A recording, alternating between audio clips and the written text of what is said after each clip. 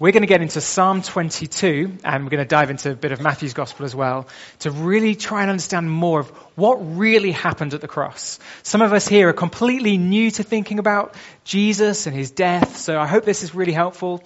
For some of us, we thought about this loads before. And again, my prayer is that this will be really refreshing for us to think about Jesus. So turn to Psalm 22 on page 554.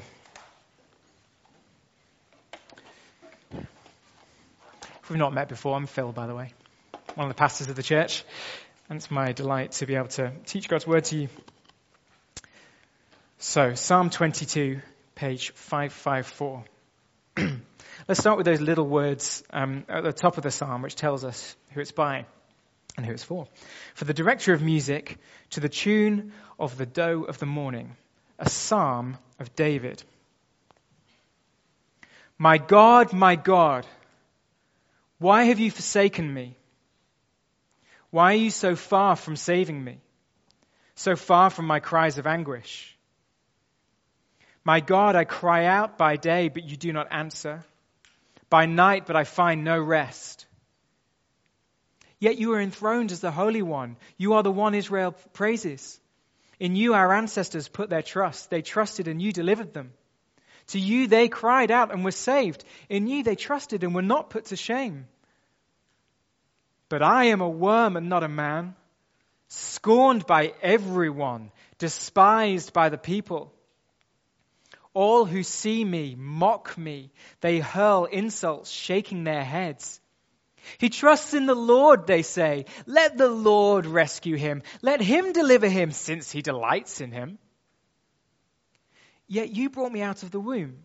You made me trust you, even at my mother's breast. From birth I was cast on you. From my mother's womb you have been my God. Do not be far from me, for trouble is near, and there is no one to help. Many bulls surround me. Strong bulls of Bashan encircle me. Roaring lions that tear their prey open their mouths wide against me. I am poured out like water, and all my bones are out of joint. My heart is turned to wax. It is melted within me. My mouth is dried up like a potsherd, and my tongue sticks to the roof of my mouth. You lay me in the dust of death. Dogs surround me. A pack of villains encircle me. They pierce my hands and my feet. All my bones are on display. People stare and gloat over me. They divide my clothes among them and cast lots for my garments. But you, Lord, do not be far from me. You are my strength. Come quickly to help me. Deliver me from the sword, my precious life from the power of the dogs. Rescue me from the mouth of the lions. Save me from the horns of the wild oxen. I will declare your name to my people. In the assembly I will praise you. You who fear the Lord, praise him. All you descendants of Jacob, honor him. Revere him, all you descendants of Israel. For he has not despised or scorned the suffering of the afflicted one. He has not hidden his face from him, but has listened to his cry for help. From you comes the theme of my praise in the great assembly. Before those who fear you, I will fulfill my vows. The poor will eat and be satisfied. Those who seek the Lord will praise him. May your hearts live forever. All the ends of the earth will remember and turn to the Lord, and all the families of the nations will bow down before him, for dominion belongs to the Lord, and he rules over the nations. All the rich of the earth will feast and worship. All who go down to the dust will kneel before him, those who cannot keep themselves alive. Posterity will serve him. Future generations will be told about the Lord. They will proclaim his righteousness, declaring to a people yet unborn, he has done it. Let's pray. Dear Heavenly Father, we really need your help now by the Spirit to understand these words, to know what they mean, to know what they mean about Jesus, the King. But we don't just want to understand. We know that you have spoken to us to change our lives. When you speak, you want to transform us. So please, I pray for every single one of us now that you would change how we view Christ, deepen our love and satisfaction in him. Amen. when Vicky and I were dating. Vicky's my wife now. Vicky was a medical student at university. That's where we met, at university. And the time came for Vicky and her training to learn how to take blood. And being her boyfriend and being willing to do anything for the love of my life, I agreed to let her take my blood. It was a mistake. So there I am, lying in the chair, tourniquet on my arm, confronted with Vicky, holding a needle, and she says something you don't want to hear an amateur doctor student say. I'm going in. There are some things you just do not want to hear someone say. Your imagination, it hurt a little bit. She's better at it now. Now, there's something we hear in the Bible twice. And the first time we hear it, it's something you don't want to hear said. But then the second time we hear it, it's something you definitely do want to hear. The first time we hear it, it's kind of devastating. But then the second time, it's life-changing. And the phrase we're going to focus on, the thing we hear twice in the Bible, is in verse 1. My God, why have you forsaken me? Okay, so it's something King David says here. And it's something that Jesus says when he's hanging on the cross, dying. My God, why have you forsaken me?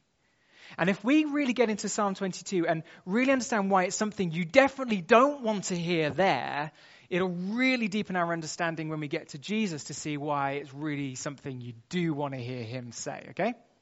So that's what we're going to do. First up then, something you definitely don't want to hear God's King say. My God, why have you forsaken me? Why are you so far from saving me, so far from my cries of anguish? My God, I cry out by day, but you do not answer. By night, but I find no rest. So the person speaking is David. He is God's king over the Old Testament people of God, Israel. And he's in the pits, utter darkness for him.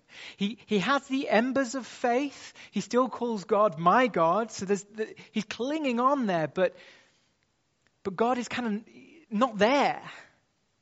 He says he's forsaken. What does that mean, forsaking? Well, forsaking is a relationship word, isn't it? It's a presence word. When someone you know and love and trust and who you know loves you, when that person walks away, their back turned on you, where they won't look at you, that's forsaking. Their presence is gone. Their love is gone. And God has forsaken, left King David. So let's keep going through the psalm and explore more of what David says. I find this psalm helpful to understand by thinking about David breathing. Okay, exhaling out cries of anguish and then breathing in truth to try and help it. He kind of flips between the two, out and in.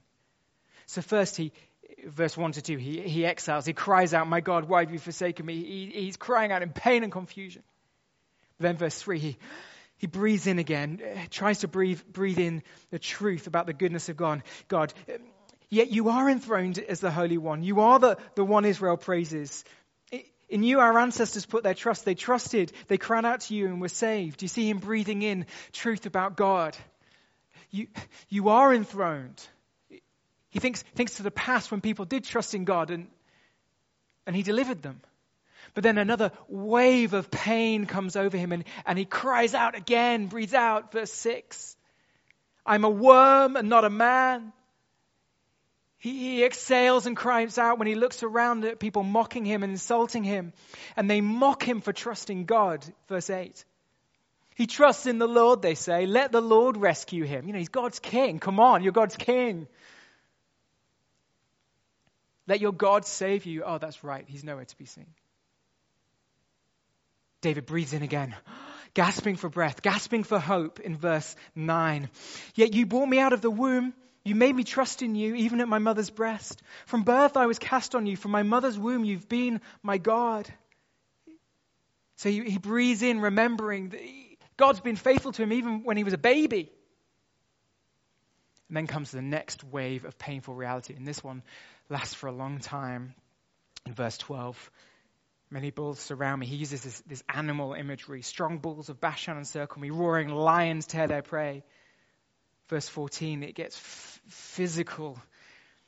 I'm poured out like water. All my bones are out of joint.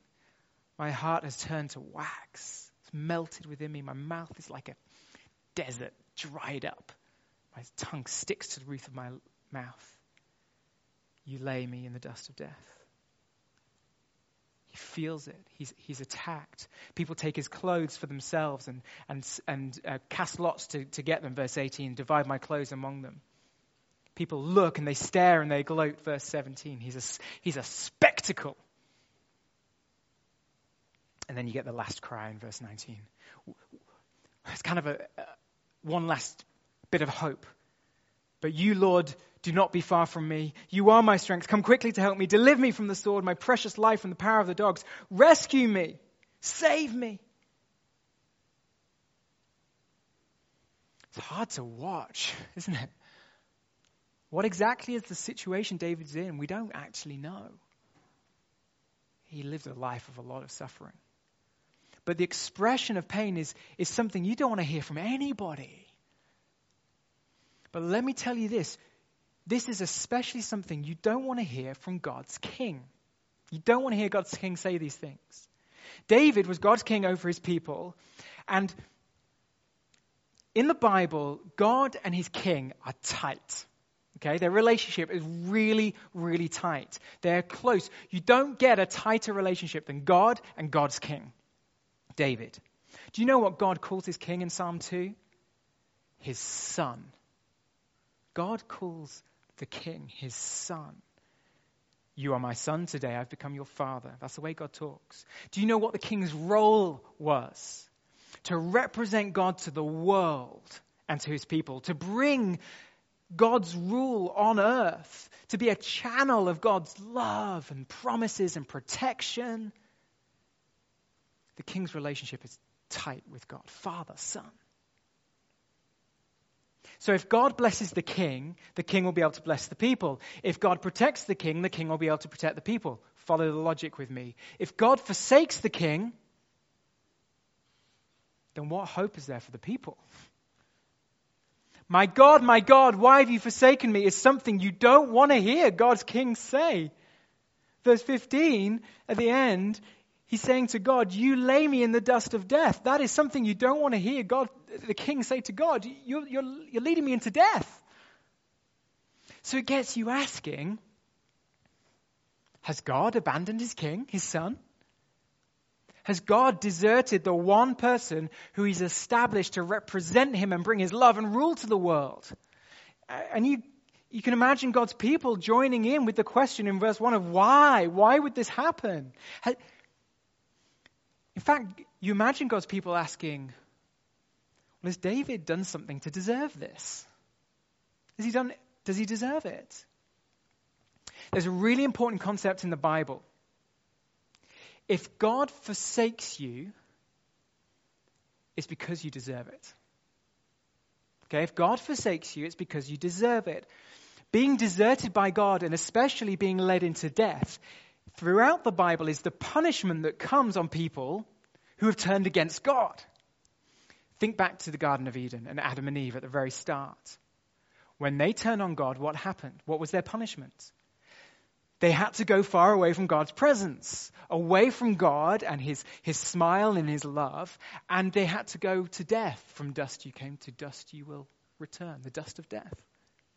Because they abandoned God, God rightly punished them by forsaking them, turned his face away, drove them from his presence into death. And here, God's son, the king, he says that God is far, far, far from him and he faces death. So we've got to wonder, well, is he being punished? Is he guilty? So this is painful for David and it's devastating for God's people. So looking at David objectively and what's going on, you'd say this king is not fit for purpose. He can't be God's king if he doesn't have God. Somehow he's brought on himself the just punishment of God for forsaking and death. Do you see the seriousness of the Son King of God being left for dead by God and forsaken? My God, why have you forsaken me? Is something you don't want to hear God's King say. But these are words that you want to hear King Jesus say. Like I said, these are words that are spoken once more in the Bible. We don't know exactly what the situation is for David, but we do know exactly what was going on for Jesus when he said these words from Psalm 22. So we're going to turn to Matthew chapter 17 now and read Jesus say these things. Turn to page 999. Matthew 17.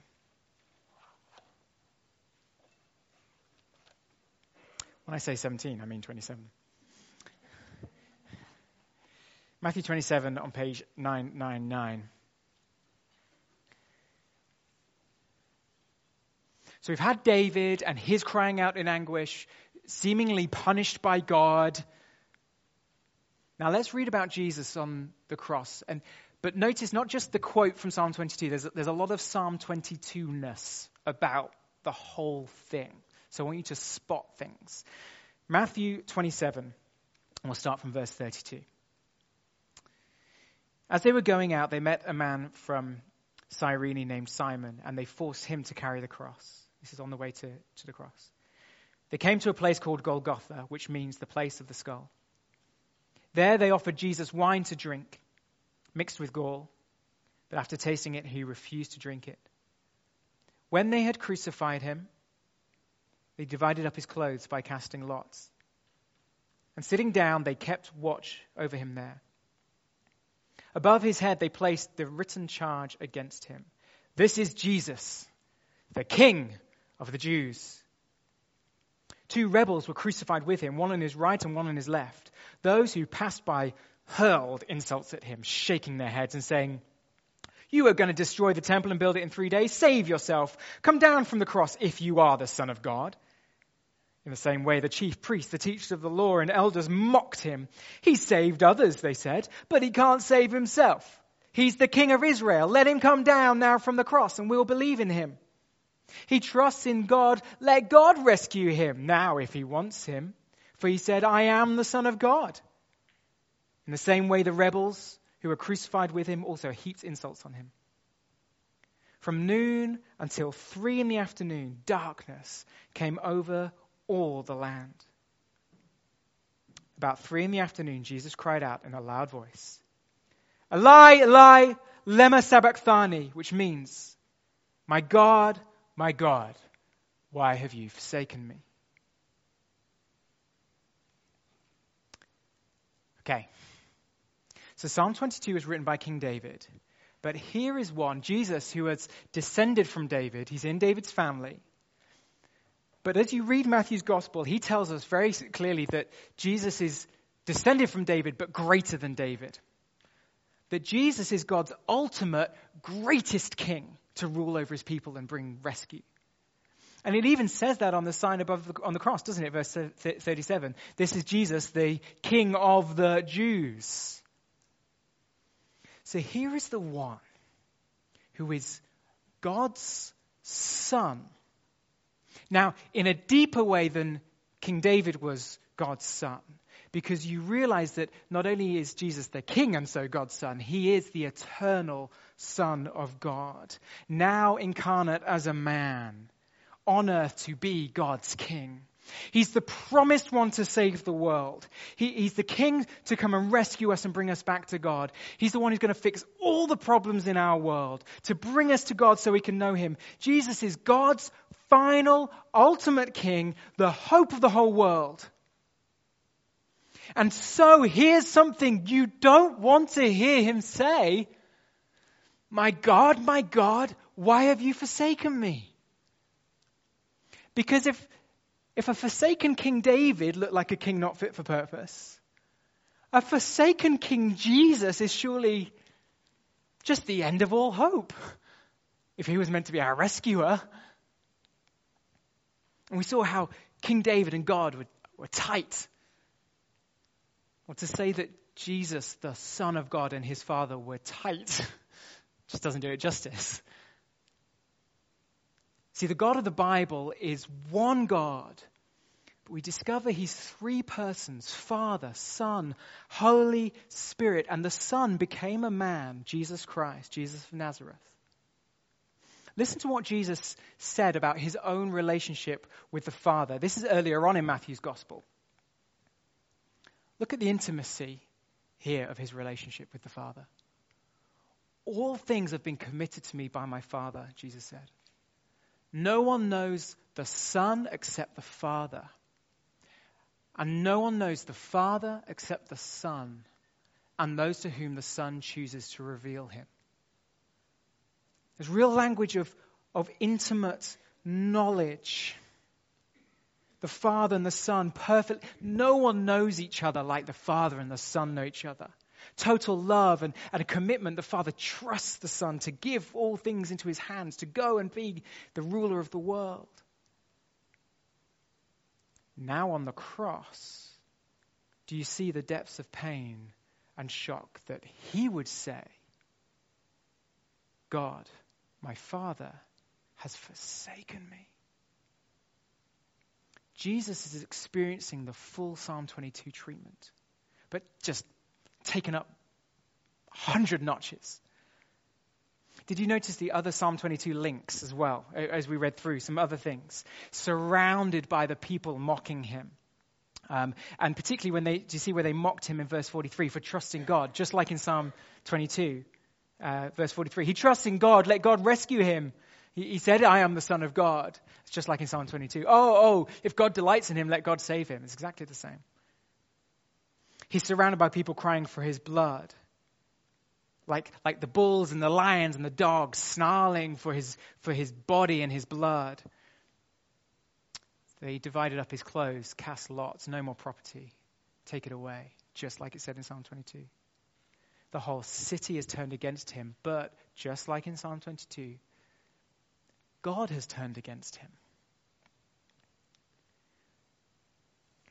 And so as you look at King Jesus on the cross, and as you hear him cry out that his God has forsaken him, what are we to think? That God is punishing him. When God sends people far away from him into death, that's punishment for turning against God. That's what the Bible says. And so now we're confronted with one who we thought was God's ultimate king, but now apparently forsaken by God as only a guilty man should deserve. So Jesus, Son of God, King, cries out, my God, why have you forsaken me? That is something you don't want to hear the God's King say. Because he can't be God's king if he hasn't got God. And if he's somehow a guilty man. But here's what we need to see. That despite appearances, this is something you want to hear King Jesus say. This is something you want to hear him say. Okay, what's going on? Jesus told us himself before he died what was going to happen in his death, what was going on. Like we've been seeing, he was resolute. He went to the cross. It's a plan, not an accident. So when Jesus cries out, why have you forsaken me? He's not going, oh, what's going on? It's a cry of agony, not of confusion in that way. It was all part of the plan. What was the plan? Well, if we just go back one night before this, Jesus tells his disciples, his friends, what's going to happen in his death. He gets a cup of wine and he says to them, this is my blood. This represents his blood. And this is what he said. This is my blood, which is poured out. I've got it on here actually. It's poured out for many for the forgiveness of sins. Okay, he's talking about his death, what's about to happen on the cross. Poured out for many for the forgiveness of sins. So Jesus tells us his death is for many, for us. It looks like he's failed because he's forsaken. But apparently, he's not failed. He's being abandoned for a purpose. Who for? For us. He's actually winning something for us, not failing. He's winning for us forgiveness from God for our lives lived against him. That's God's end game in Jesus' death. Our forgiveness so we can know God. And the way God will do this is by laying his king in the dust of death for us. So Jesus isn't failing as our king when he's God-forsaken. He's doing exactly what he came to do as God's king. Okay, so why does it look like, a lot like, he's being punished by God like a guilty man as he leaves him for dead? Well, it looks like that way because that is what's happening. He is being punished. But not for his own failure, for many, for our failure. Oh, so was Jesus not really forsaken on the cross? It just kind of looked like it? No, he really, really was. He really was. He really, really was. If you'd been there, imagine being there at the foot of the cross. You would have heard the blood-curdling cry of Jesus as for the first time as a human being, Jesus' divine Father, in some way that we don't fully understand, actively, deliberately forsook his Son incarnate.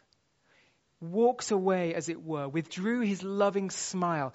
Don't get into a place where you're chopping God up. There's nothing of that happening, but there is a turning away of his love and a pouring out of wrath and punishment and death on Jesus. Here's how someone else put it. It's so hard to get our heads around. They've said this: Jesus is standing where none has stood before or since, enduring at one tiny point in space and in one tiny moment in time all that sin deserved, the curse in unmitigated concentration. Jesus looks God-forsaken because he is God-forsaken. I don't have the mind to fully understand that, let alone the words to describe it. For him to endure in his body and soul the wrath of God is something I can never imagine. And my friends, that's the point. He experienced this so we'd never have to. You can never imagine it. You'll never have to. The words, my God, why have you forsaken me?" are words you do want to hear from Jesus, because that means they're words that we will never have to say. So let's bring this home to us, to you and me in this room this afternoon. King Jesus was abandoned and left for dead by God in our place. Let that sink in. In your place instead of you. My God, you should have forsaken me. That should be me on the cross. It should be us.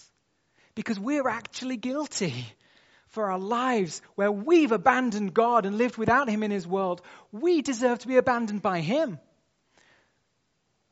The words, my God, why have you forsaken me?" are words you do want to hear Jesus say, because that means they're words we will never have to say. We'll never be forsaken by him. Because now we can be forgiven by God. We can be forgiven. Okay, how does that work? How does Jesus dying and being forsaken get us forgiveness? Let's think about it. Imagine you go shopping. We go shopping together, in fact. And I pay for your food. You get to the checkout. You know, with contactless these days, it's kind of like you can just dive in and pay for someone. It's nice. Okay, so I pay for your stuff. And then you go up to the shopkeeper, you didn't see how I did this, and you say, "Oh, I need to pay for my food." And the shopkeeper says, "No, you don't need to. Phil's already paid for it. He's a nice guy." Okay? It's already been paid for. You don't pay for it twice.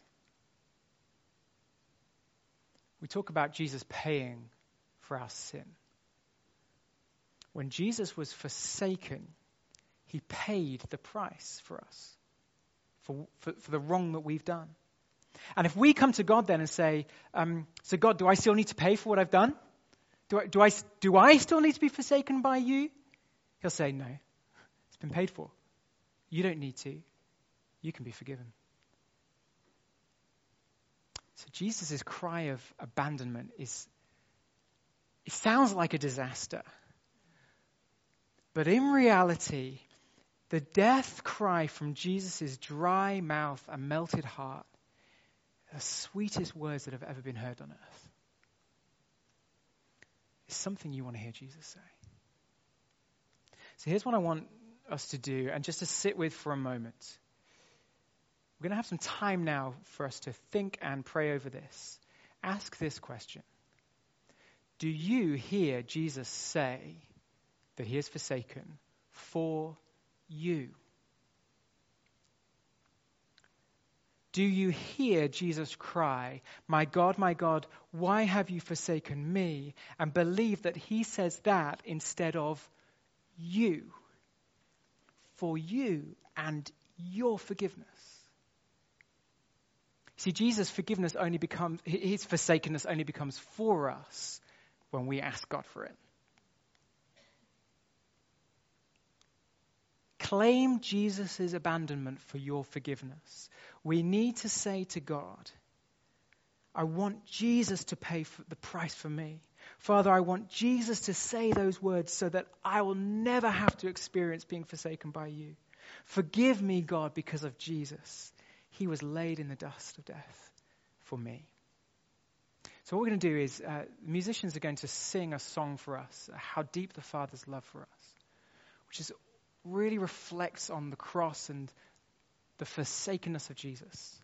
And this is a time for us to listen and pray and reflect on that question. Do you hear Jesus say this for you? And then we're going to come back together and we're going to look at the last bit of the psalm. Okay, let's pray.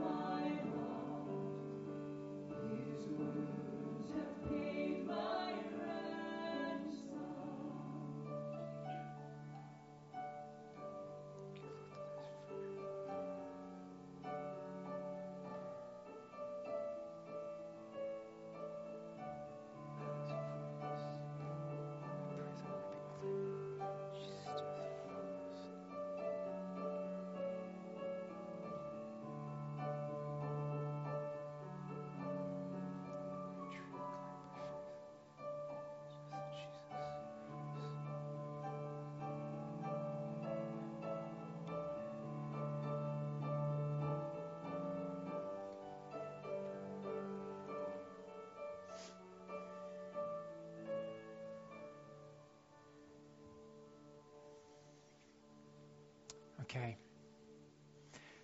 We've not got to the end of the story yet. So we're going to get back into Psalm 22. Because the silence from heaven, as Jesus hung there on the cross and cried that out, the silence is deafening, isn't it? You can imagine it as he cried it. There's the silence that was met with. As he cried out, "Why have you forsaken me?" did anyone hear? Did God even hear David when he cried out? Or when the Lord Jesus cried out? Did it just kind of bounce off the clouds? Let's turn back to Psalm 22, page 554.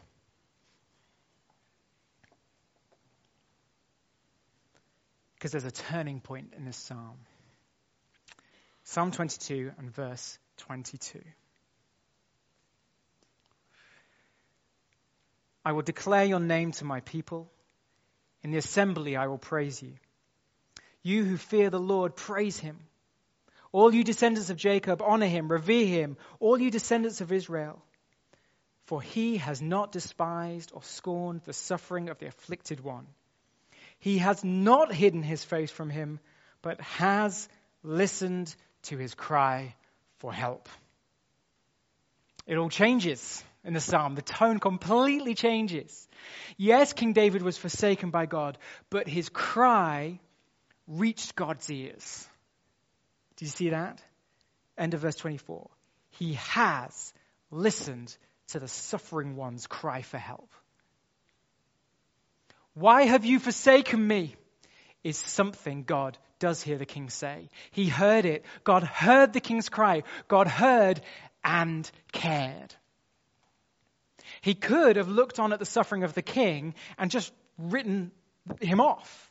You know, this is the end of your career, son, as my king. But in verse 24 it says, no, he has not despised or scorned his suffering. That means God hasn't looked on at the suffering of David and decided, right, that's the end of you. That is pointless suffering.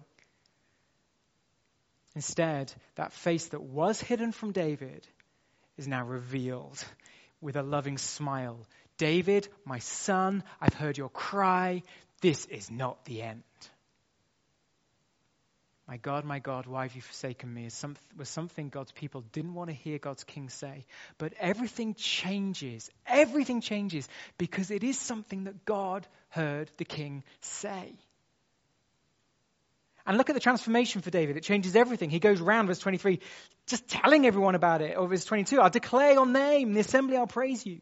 You who fear the Lord, praise him. All you descendants, honor him, revere him. All you descendants of Israel. And it doesn't just change his kind of personal fortunes. And this is really key. When God hears the king's cry and changes everything for him, it changes everything for the whole world. Look at verse 26. The poor will eat and be satisfied. Those who seek the Lord will praise him. Verse 27, all the ends of the earth will remember and turn to the Lord. Because God has delivered God's king, who represents God to the world. Now everyone can see. God is great. He's delivered his king. And you see those final words in the psalm.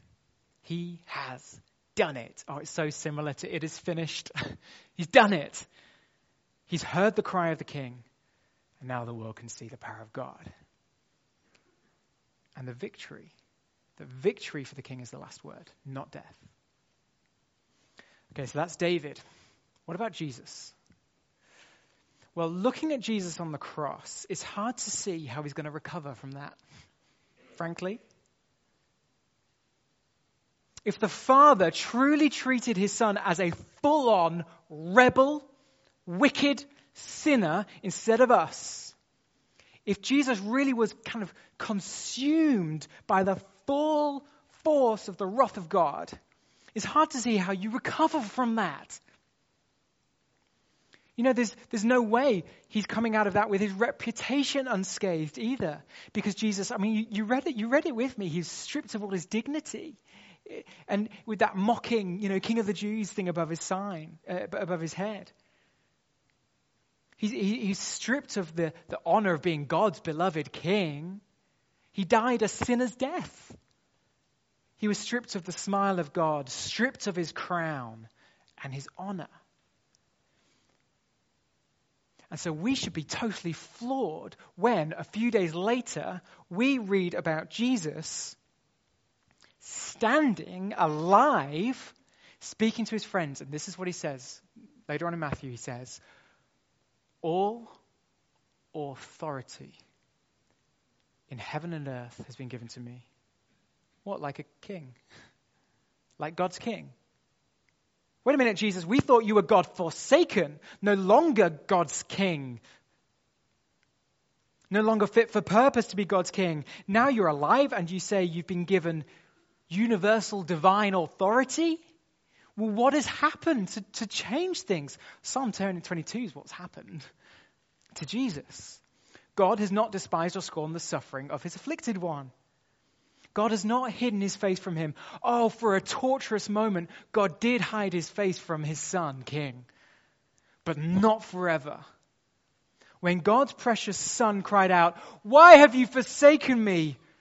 God listened to his cry for help. He laid him in the dust of death, but then 3 days later raised him up from death. So how would you answer this question? Why did Jesus rise from the dead? How would you answer that? Well, one part of the answer is God raised Jesus up from the dead so that we wouldn't be left thinking that God's king was forsaken forever by God. Like a disgraced sportsman reinstated or a disgraced member of our family welcomed back in, Jesus was raised from the dead so that his reputation and honor and status as God's son king could be restored. See, the verdict on Jesus is crystal clear now. You are God's king. He has restored you to be the king forever. Because if you look at Jesus on the cross, you come to one verdict. He's finished with as God's king. But if you look at Jesus raised from the dead, you come to a totally different conclusion. He is God's king after all. And now he can rule God's forgiven people. So what should we do in response to God raising Jesus from the dead and reinstating him as God's king? Verse 23. Praise him, you descendants of Jacob. Honor him. Revere him. Praise, honor, revere God because he heard the cry of his son. He raised him from the dead. He's king forever. Praise God, he raised Jesus from the dead. Honor him. Let me ask you this. Is your Jesus still on the cross? Is your Jesus still on the cross? Jesus dies in your place. But that's where it stops for you. Don't treat Jesus as if he's still on the cross. Because a Jesus still on the cross, a Jesus still forsaken by God, attacked, a Jesus still suffering is useless to us as a king. He can't care for us. He can't protect us. He can't show us how to live. He can't bring God's love and goodness into our lives if he's still the disowned one by God, can he? We don't only need Jesus to die in our place, forsaken instead of us. We also need him to finish the job. We need him to make this world right. We need him to come back one day and fix everything. We need someone today who can stand alongside us and comfort us in our grief. We need someone who can tell us how to live for God and empower us to do it. And to be blunt, a dead Jesus can't do any of those things. A dead king is a useless king. So thank God that he heard Jesus' cry and he raised him from the dead, as if to say to the world and to Jesus, you are my son. You are my king for the world. Now reign over your people with love and justice. So this should be a comfort to us in our suffering too. Think about it. If God heard our king when he cried out, why? If he answered him with resurrection, we can be sure that God hears our cries of why, God, with the same answer, resurrection hope. See, we sometimes in life will feel forsaken by God. When we suffer, we'll feel like he's abandoned us. But if we're Christians, we know that whatever suffering we're experiencing, we are not being forsaken by God. Because that happened to Jesus on the cross instead of us. So whatever's going on, God hasn't walked away from you. That's a good thing to take through life, isn't it? Our hope in life and death is this: that for one agonizing moment, the king was left for dead, so that we can be held near to God. And that cry from the bloodstained lips of Jesus reached God's ears, and he raised him up from the dead. And today, forever, he is our king. So let's praise him and honor him and revere him. Let's pray.